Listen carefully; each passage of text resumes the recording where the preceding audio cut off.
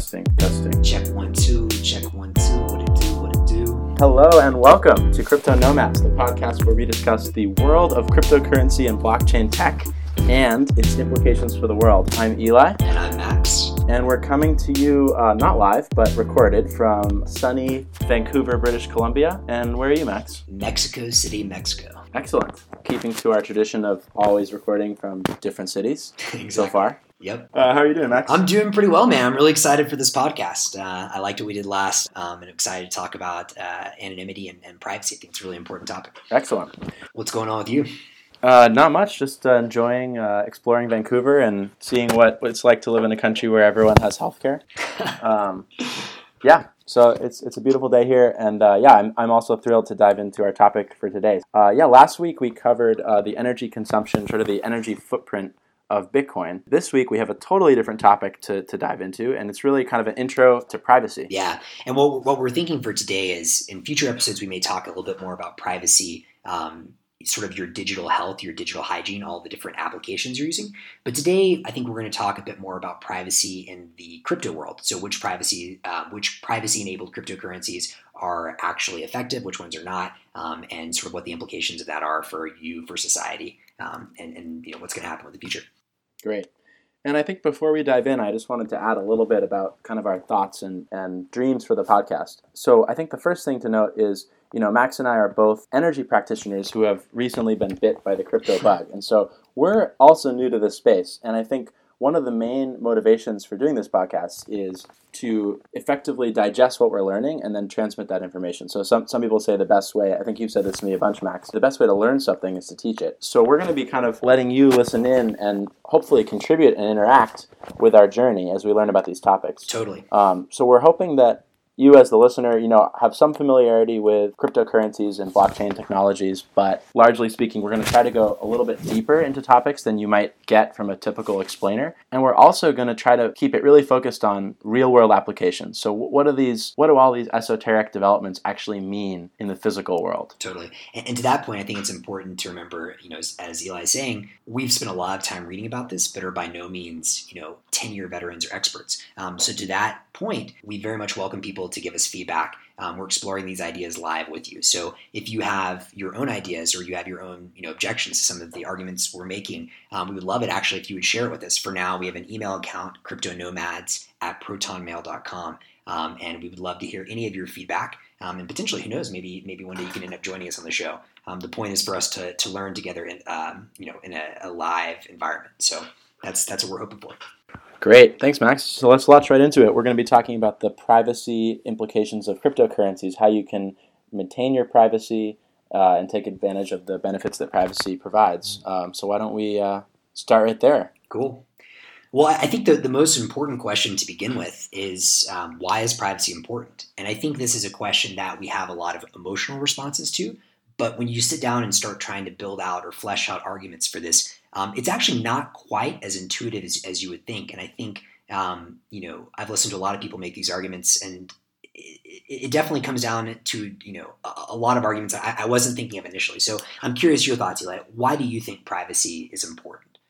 Yeah, it's a tricky question, and I think my own journey in terms of answering that question is pretty recent, actually. I think for a long time I kind of bought into what I now consider a myth about privacy, which is that it's largely about concealing things that are not necessarily nefarious, but things that you don't want people to discover. And that kind of put a bad taste in my mouth. But I think what I've learned over the past 6 months is that privacy is really important for everyone. And for me personally, I would say it's most important because, I feel like I have a right to kind of own the information that I generate and that I access. And if someone's going to be benefiting from information about me, whether it's my spending habits or what I say in my emails, what I say in my texts, I want to know about that.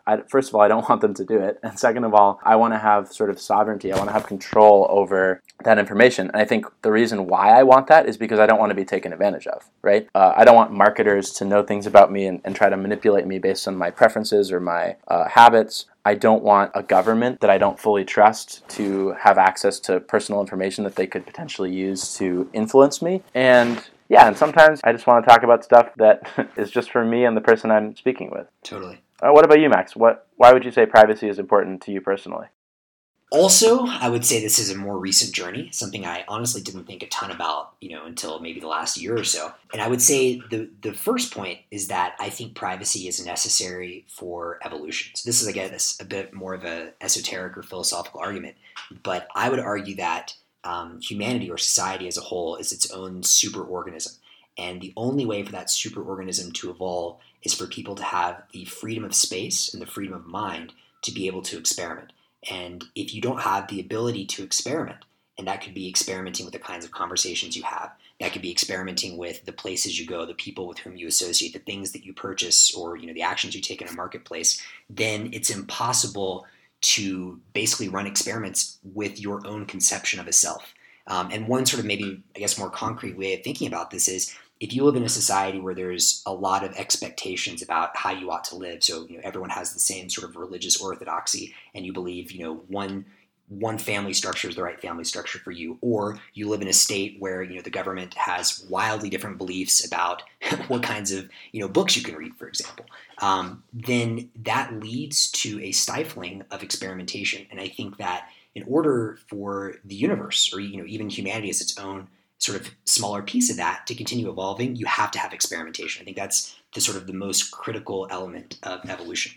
So again, that's a little bit of a higher level thought. But if I were distilling it and trying to put this in for your own sort of daily life, I would say think about this. In the future, there's no way for you to predict what sort of corporations or government regimes or organizing bodies are going to have control. And I would say that imagine you gave control to your worst enemy or someone whom you trust the least and gave them the ability to decide what kinds of things you should be able to think or with whom you ought to associate. If that makes you nervous at all, then I think that's a pretty sort of tangible or critical argument for maintaining privacy. Wow, that's pretty powerful, putting it to that extreme. It's pretty Orwellian to think about. But, I mean, that's actually a really real, unfortunately, a very viable hypothetical, because we all are leaving an incredibly vast, auditable data trail of all of our activities. And that's just a reality. And I think one of my favorite questions to ask my close friends is, what issue do you think you'll be on the wrong side of history about? Which is to say, not that you're wrong about, but that as culture and society changes, the norms change. And so your older perspectives from when you were a teenager, when you were a young adult, become sort of outdated. And I think this isn't so much somewhere where we'll be on the wrong side of history, but I do think it's somewhere where in 10, 20, 30 years, our kids will look back at the first 18 years of the new millennium and say, wow, people were not exercising their legal right, if such a thing technically exists, to privacy. And they've really opened themselves up. So much of this data is going to be there forever. And somebody will ultimately be able to dig it up. And they will have increasingly sophisticated means of filtering through the noise to find juicy tidbits about what Max bought for breakfast in Mexico City. Yeah, or maybe you went to a certain political rally or protest that they're not going to agree with 10 years from now. Perhaps a more nefarious example. But yeah, I mean, I think both are something you want to protect. Great. So maybe let's shift and talk about why privacy is important in the context of financial transactions, since that's going to be the building block for discussing fully anonymous cryptocurrencies. So I think one of the things that people get hung up on with this privacy talk is, why me? Why should I care about making anything private? My emails, okay, maybe that's easier to understand why you should just keep your emails private, but financial transactions. Part of that is because the line is kind of blurred. People used to transact almost exclusively in cash, which is more or less an anonymous activity. You can't really trace which $20 bill came from where, right? So our parents, for example, or even when we were younger, that's how everyone transacted. And kind of seamlessly and slowly, we moved into this world of quasi-digital cash. Now, most of the money that we have is stored in bank accounts, where it's really just a bunch of bits in a computer that says, Max has this much money, Eli has this much money, etc. And then we've got credit cards and these other devices that, Venmo, we've got Apple Pay. I'm visiting Canada right now, and everybody has cards where they just tap it. As soon as you kind of go into that digital world, now there's a risk that all of that data could be shared or could be deduced. And in fact, that's what credit card companies do. They sell anonymized data of spending patterns among their users. One question that kind of, when you put it to yourself as a hypothetical, really kind of got me on board with the idea of anonymizing my spending habits is, think about all the stuff that you used to do with cash. Think about paying your rent, going to the grocery store, paying your friend for a movie. I mean, these aren't super sensitive actions necessarily, but if you just ask yourself the question, do I want everyone in the world, or do I want specifically someone who actively is working against my interests to have access to all of that information? The amounts you paid, who you paid, what you bought. And I think everybody would say absolutely not, right? It's hard to imagine exactly how that information could be used against you. But one thing to remember is that, times will change and more data will become available and will be mineable. Well, and I think another good example is that I was actually going to touch on here is like a business. So let's say, for example, you and I are business partners, or like we have two different businesses, but we have a business relationship. And I don't want, you're my, let's say supplier for something. I don't want someone else to know like what I'm buying my supplies for. Like that could be like a strategic, competitive advantage. Or even let's say you're negotiating rent with your landlord. You don't want them to know what you're being paid every month. I mean, that's none of their business really, right? Or at least that's sort of my gut reaction or emotional response. I think those are pretty easy to understand examples of why you wouldn't want someone you're negotiating with to have knowledge of what you own or your income or et cetera. But I think to your point, Eli, it's really important, especially for our listeners, many of whom may have the privilege of living in a relatively free or open society, including us, that's not the case for a lot of people in the world today. And just because it's the case for us today doesn't mean it's going to be the case for us tomorrow. And I think that's really what a lot of, at least in America, our founding fathers were very, very sort of explicit about in terms of protecting liberty. And I think that's a pretty important point to never forget as we evolve as a nation, society, et cetera. One thing that kind of strikes me is this concept of money as free speech, right? And in kind of what I consider a very negative light, the Citizens United versus Federal Election Commission a Supreme Court decision in the 2000s, which basically codified legally and said, corporations are people in the sense that their spending of money is free speech, and that's an exercise of free speech, and the government can't limit that. I personally disagree with that decision as far as corporations are concerned, but as far as our individual rights are concerned and are enshrined in the Bill of Rights in the U.S., we're speaking very U.S.-centric at the moment, but that certainly applies to a lot of other societies as well. That's a fundamental right to speak freely and to be able to feel comfortable about supporting a specific political candidate or a specific charity. Or if you're a journalist operating in another country, you need to be able to operate somewhat secretly or at least anonymously in terms of the materials you're buying, the people you're talking to. Often how you spend money can be mapped onto how you do other things. It's not just the transaction. So for all of those reasons, I think it's really important to remember how one spends their money is in some sense an exercise of free speech. And we should probably get one of our more legally minded friends on here to kind of talk about the real constitutional implications of that. I do think that, and I think that protecting that requires anonymity because we can't trust that governments or corporate entities will always have our best interests in mind. Yep. Totally agree. I really do believe what I was trying to say about this sort of evolution point. Like, imagine you want to try any new conception of yourself. Yeah. But let's say imagine you, grew up in the South, right? And you are gay, but the church is really big there, and you want to have the ability to go, on a date with your boyfriend or to pay for, a prostitute or whatever the hell that someone thinks is morally wrong. And the reality is it's none of their business. And if you want to experiment with a different conception of yourself, but society has the ability to restrict that based on, moral grounds, which morals change dramatically over time, I think that's a really important sort of argument for keeping the freedom to experiment so you can really develop who you are. And you should not have some set of arbitrary morals restricting you from doing so. Now, obviously, the question then becomes, where do we draw the bright line? Like, if you're causing harm to another person, then that's where society probably wants to get involved and put some sort of skin in the game mechanism to keep you from causing harm. But if you're enacting in any kind of behavior which someone else deems morally spurious but is not causing anyone else harm, then they have no right to restrict you. That's my, I guess, fundamental belief. Absolutely. And that's a real issue, particularly you mentioned, people that are gay or have some identity that's at odds with the place where they live and the cultural mores. And that can be a case with, medical confidentiality as well. If someone can see that you're spending money for a specific treatment or a specific surgery, they can kind of determine where you went and how you spent your time. Those patterns can be used potentially to discriminate against you. But it could even just be monetarily discriminated against you, right? An insurance company could say, oh, wow, this person's gay. They're at a higher risk for HIV or what have you, right? So they could kind of make statistical inferences that they shouldn't be allowed to make about you using information that they shouldn't have. So for all those reasons, I think anonymity of payments is akin to protecting your fundamental rights to free speech and to privacy. Totally. Couldn't agree more. I think maybe it's helpful to have a bit of a history here. If you're designing a type of money and you want that money to be you want that money to give you as much individual autonomy as possible to, again, restrict or prevent the kinds of censorship or stymieing of free expression we were talking about. I think the ideal money would have sort of three characteristics.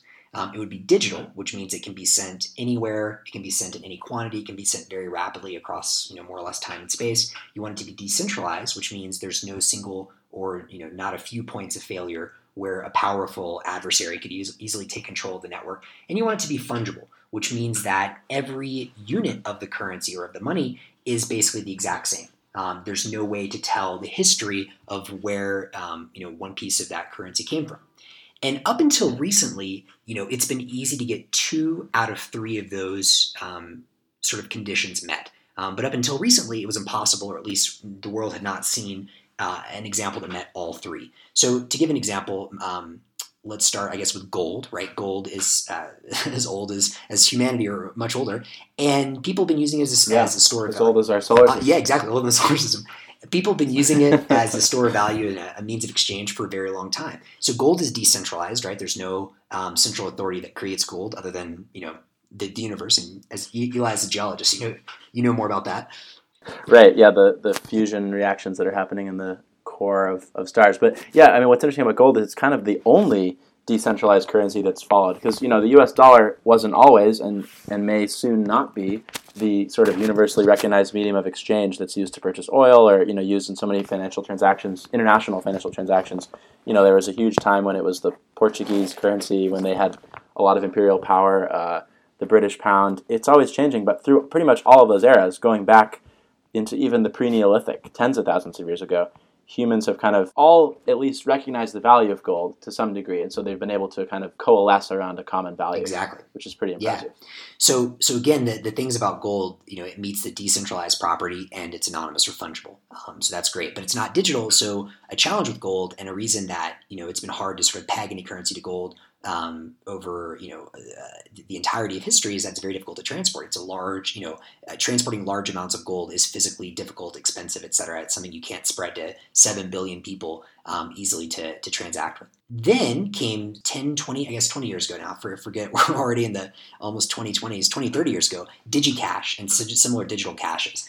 These were digital, so obviously you could send it to anyone in the world. They were, in theory, fungible. So, they were using encryption techniques already back in those days that protected you from, adversaries seeing how much you were sending, but they were not decentralized. So they were run by centralized servers. So Max, was DigiCash something that kind of evolved beyond just a white paper concept? And I think we should mention to the listeners that we can try to assemble a list of the different sort of proprietary things we mentioned, like, DigiCash, maybe we can link to that white paper. Yeah, totally. But my question is, were people actually using DigiCash to buy and sell Yeah, things? and so to be clear, I'm not an expert on this at all. But from my sort of cursory reading about this, DigiCash was created by David Chaum, who's like a pretty famous cryptographer in the space, one of the sort of forefathers of Satoshi and Bitcoin.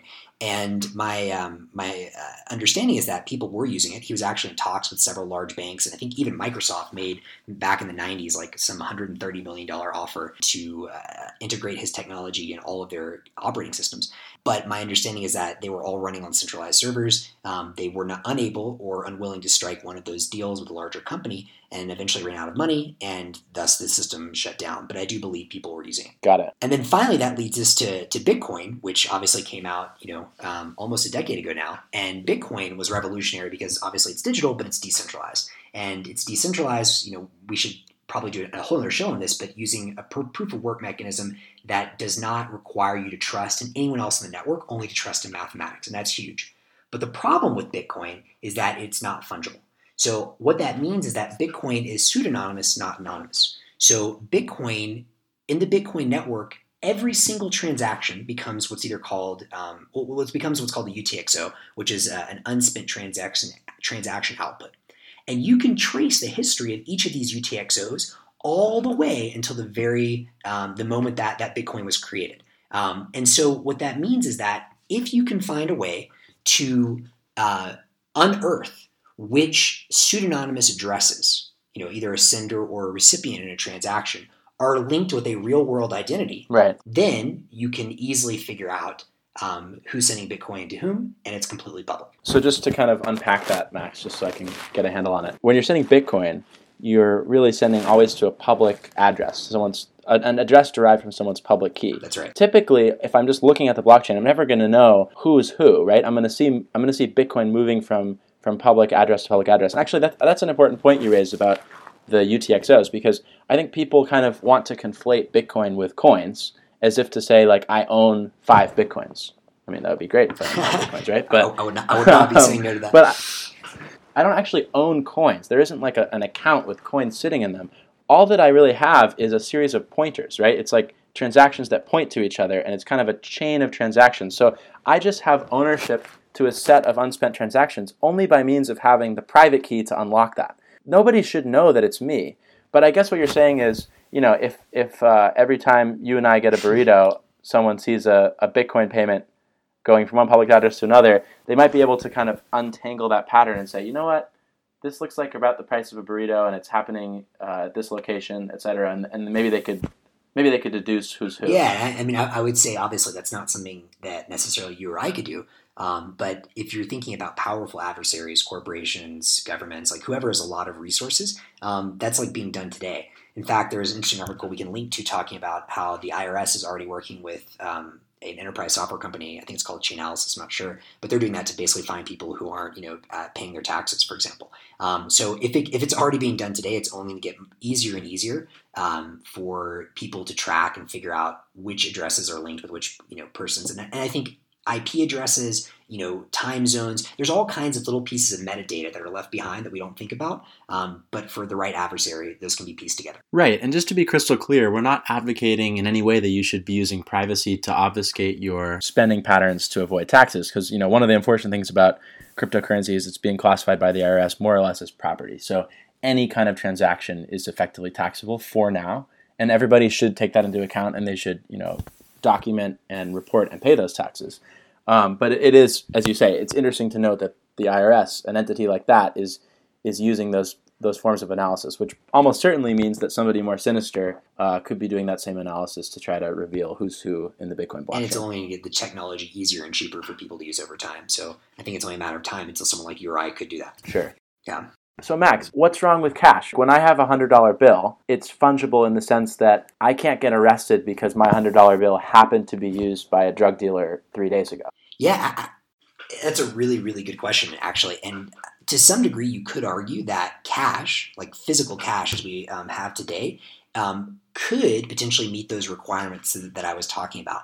So it's obviously, it's certainly more or less fungible. I mean, it does have like individual identifiers on the bills, but you can't trace the history of transactions. So it's for all intents and purposes, it's fungible.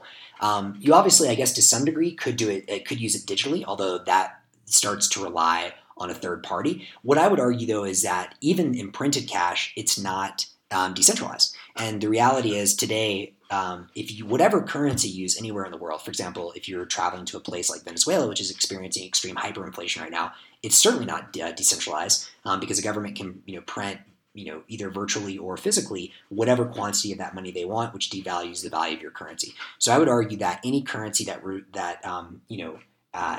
is 100% dependent on a single entity to create it, like a central bank, for example, is itself not decentralized, and so therefore doesn't meet the store value condition, which people famously talk about for monies and currencies. Yeah, well, that's an important point, Max, and I think you've really done a good job of laying out these three characteristics: digital, fungible, and decentralized. I think decentralized is probably going to require its own separate podcast because that's a pretty controversial and fraught conversation about what are the benefits versus the risks of having an entity like the U.S. Federal Reserve have exclusive right to print currency, right? Totally. Let's all agree to assume for now that it is better to have a decentralized monetary supply than a centralized monetary supply, and we will dig in much greater depth in a future episode as to why we believe that. But I think probably everybody can be on board with the idea that for some kinds of transactions, fungibility is key. And one other point that I just want to add there, Eli, is even if that's not super important to you, The reality is cash is disappearing from the world. So even if you do like cash, even if you do think that, meets enough of the requirements that we're talking about to be, or even if you really only care about fungibility, let's say, there's, been a lot of sort of news over the last year or so. India was, I guess, sort of the forefront of this, where they're famously recalling their largest denominations of printed currency. And the idea is that this is going to be a trend we see happening over the next 10 to 20 years, where governments are trying to turn everything digital so it's easier to trace. On the other hand, it's obviously, there's benefits as well, right? It can give you much sort of easier access to purchasing things much faster. I mean, it's a balance of losing privacy versus getting sort of ease in your life. But regardless, whether that's good or bad, the reality is cash is becoming rarer and rarer as time goes on.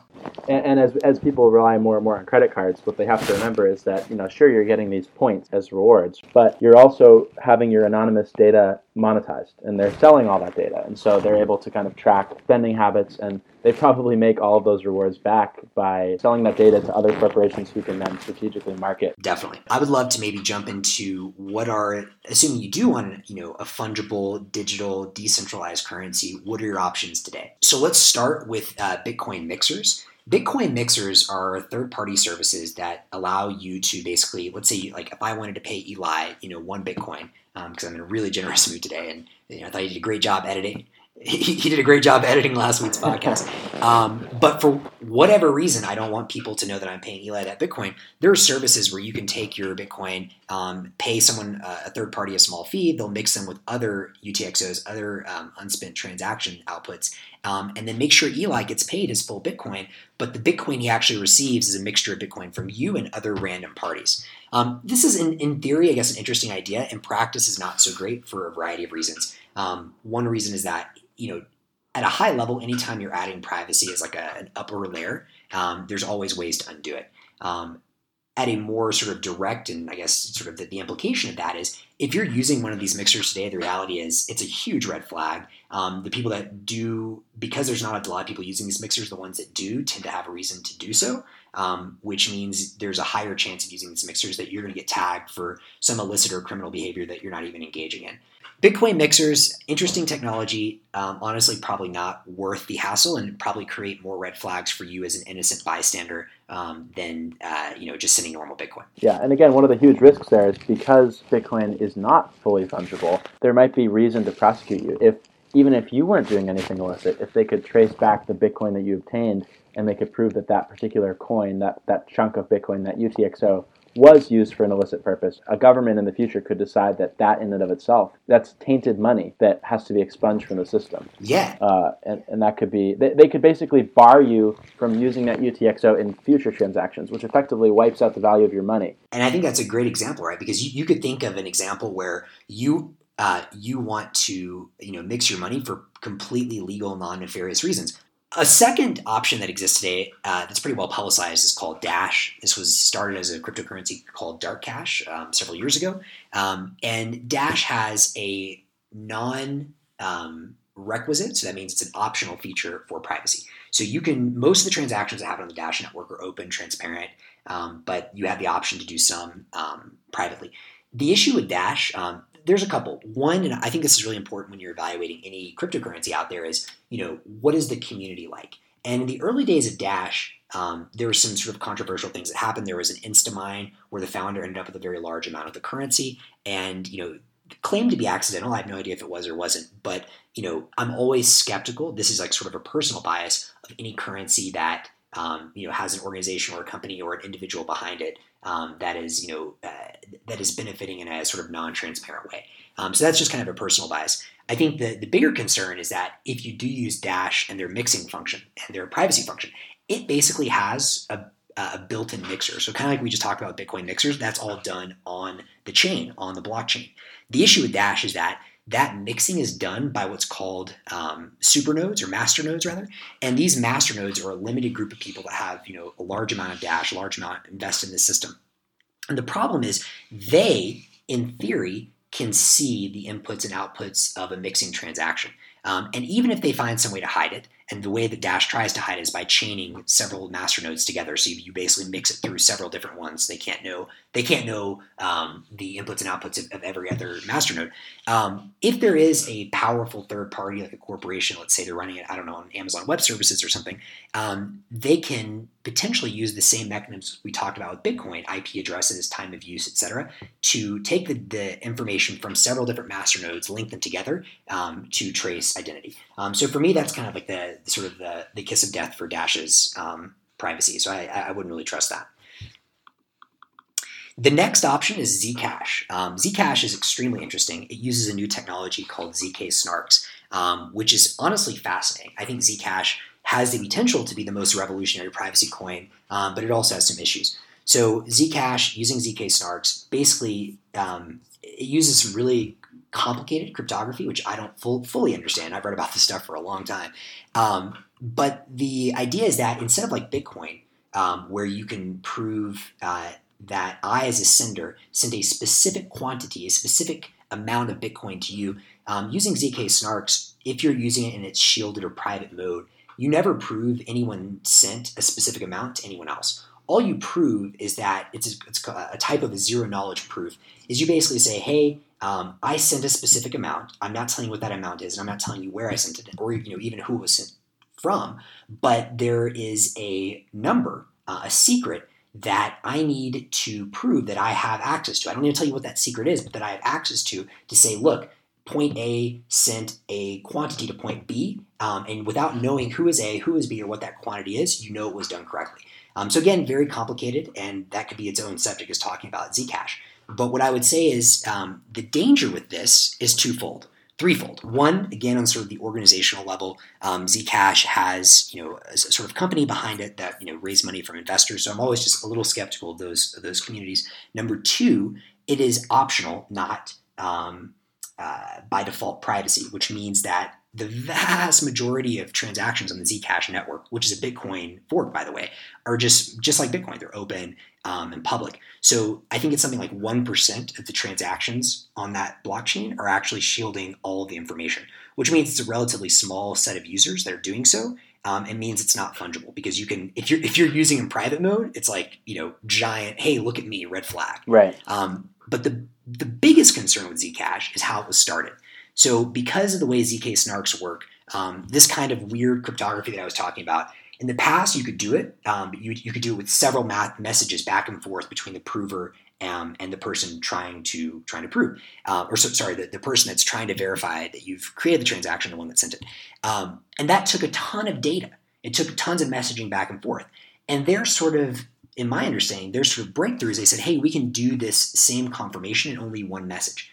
But the sort of Faustian bargain they made to do that was that they required a private setup ceremony for Zcash, where anyone who was colluding in that initial setup ceremony has a secret key that could be used to print an indefinite amount of Zcash. So it's really fascinating. The technology is super cool, but for the reasons of not being not being required anonymity, the private setup ceremony, which requires human trust, and sort of the general funding structure for Zcash, I think it's interesting, but not something that I would recommend at this stage of its development. That could change in the future. Right. Well, I think what you've identified there is that, to go back to our 3 criteria framework for ideal cash: digital, decentralized, and fungible, Zcash is decidedly not decentralized, because in theory, a small group of people have the centralized ability to print indefinite Zcash tokens. And I'm not saying they do. I mean, I've only read positive things about this community, but the fact that you have to rely on that, I mean, right. Human trust should not be required for mathematical, belief in a system. Absolutely. Cool. And then I'm going to throw just one more sort of out there. And this one I understand the least, but excites me the most, before the currency we'll discuss next week. And that is a currency called Grin, which is an implementation of the Mimblewimble protocol. And I feel almost kind of ridiculous saying Mimblewimble, which is taken from Harry Potter. It's like remember, we're talking crypto, so we're talking with nerds, which, is fun. These are mostly my people, so that's cool. But Mimblewimble is a spell in Harry Potter that I think it prevents you from talking. It makes you, I guess, mute to a degree. So you can see that the privacy connection. But basically, Grin is an implementation. It hasn't even been rolled out yet. It's still in a test net, which means it's under development. But in theory, it uses some cryptography I have really, really limited understanding of, but it allows you to keep track of the entire blockchain without actually keeping track of the blockchain. And so there's actually no addresses at all. Transactions are sent from wallet to wallet. I think now it's over IP address, and there's no record kept of any amount. So in theory, it's really cutting edge technology. It's private and it's highly scalable because you don't have to store a lot of data. I think we should definitely do in the future our own show just on Grin. Right. I mean, when you describe it, it sounds like total magical thinking. It's exactly. Like, we took a cryptocurrency, but we took out the amounts. We took out the addresses. We took out everything. It's like you've reduced it to like nothing. So like what's actually there? So that does sound fascinating from a cryptography perspective. Exactly. And a technology perspective. I'd love to learn more. So we'll do a future show on that. Honestly, it's the one, other than what we'll talk about next week, which I think is the best cryptocurrency, that excites me the most, but it's just so young and so nascent right now. I mean, I don't really have much more to say because, we'll see. The proof is in the pudding, right? We'll see what happens. Totally. Yeah, so I think what Max is alluding to is that through our research, I think we both kind of settled on a private anonymous token, a cryptocurrency that accomplishes the goals we've been describing in this show the best. And, that could change. It's not like, one thing that's exciting about this space is that new technologies, new implementations are constantly arising. But that's the currency we're talking about is Monero. So I think to kind of do Monero justice and to really explain how it works and explain why we think it's one of the best options out there for anonymous transactions, we've got to defer that for another episode. Agreed. And I think you guys are going to be fascinated. This to me, this cryptocurrency, like I've only had two extremely exciting moments when studying crypto. The first is when I first read about Bitcoin, and the second was Monero. So I think you guys are going to be really interested in this. Great. Well, thanks so much, Max. This has been really fun. And again, as Max mentioned at the beginning of the episode, if you have any feedback or questions, things you want us to delve deeper on, things you didn't like, things you did like, if you want to know our Monero addresses so you can send us a little token of your appreciation, just kidding, please reach out to us at CryptoNomads@protonmail.com. Sweet. Until next time, hasta luego. Hasta luego, amigo.